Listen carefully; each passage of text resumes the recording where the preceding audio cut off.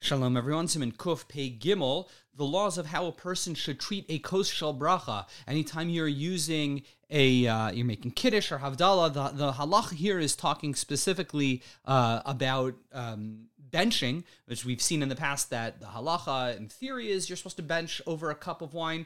As we've seen, we don't really do that, but this is where the Mechaber teaches us the halachas, how a person's supposed to treat a Kos Shel Bracha, and this is going to be relevant to us for Kiddush and Havdalah. The Mechaber tells us in Sif Aleph, Kos Shel Bracha, Toin Hadacha Mibipnim, Ushtiva Mechutz. You're supposed to make sure you rinse out your cup. If you're using a becher, a Kiddush cup, whatever you're using, it should be clean and rinsed. Now, the Mishnah Berurah tells us that doesn't mean you have to rinse it immediately before you make Kiddush. The halacha is, the Mishnah Berurah tells us, Im Loshu Naki V'tzach, if you know that your Kiddush cup is clean, so that's good enough. So if you do your dishes, you make sure you put your Kiddush cup into the cabinet, you make sure it's clean, that's good enough, that's a fulfillment of this halacha.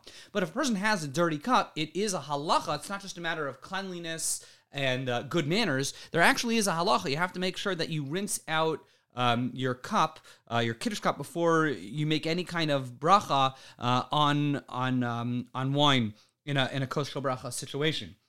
The Mechaber tells us in Sif Beis, Yitzineyayin L'sochel Chai. Maybe a back up here just for a second. Back in the good old days, it used to be that they had there's something called Yayin Chai, which literally means a live wine. It was a very strong kind of wine. Making wine is a very detailed process, and it used to be, back in the good old days, they used to have this wine that wasn't very drinkable and needed to be diluted for it to be, for it to taste good.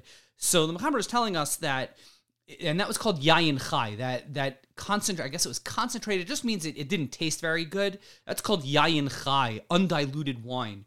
The halacha is that when a person started benching, if you were in a scenario where you were benching over a cup of wine, you would first fill up the cup with this undiluted wine, and then you would dilute it when you got up to the second bracha, which talks about the praises of Eretz Yisrael. Now, we don't do this, we don't really practice this nowadays. All the wine that we have, when you get it out of a bottle, it's already been flavored and seasoned, and however they make wine, they ferment it with all their additives to make the wine straight out of the bottle taste really good. So this halacha is in theory not very relevant. We never really dilute our wine. However, the Mishnah Berurah does point out, according to the Beis Yosef, even though we don't dilute our wine tastes just fine straight out of the bottle. Nonetheless, the Beis Yosef says it still is a good idea, al pi Kabbalah, based on Kabbalistic practices, to put a little bit of water into your wine. Indeed, I know my dad of blessed memory, my grandfather of blessed memory, I think it's a Hasidic tradition, they still will do that. Before making Kiddush Friday night or Shabbos day, add a little bit of water to their Kiddush. I don't think this is common practice, but it is actually based in the halacha.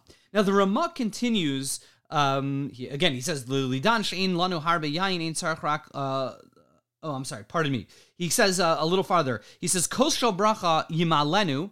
The Ramah tells us that when you have a Kos Shel Bracha, you should fill it all the way up. Shehei male al kol gedusav. You should fill up a Kos Shel Bracha. Again, Kiddush, Havdalah, or any time you're using a Kos Shel Bracha, you should fill up the cup all the way to the top. Now, the Mishnah Berurah explains that. What does it mean all the way to the top? Does that mean that literally, if your hands, shake just a little bit, it will spill? So one opinion says yes, it should be all the way. L'chachila should all the way up to the top. Mishnah Berurah also says it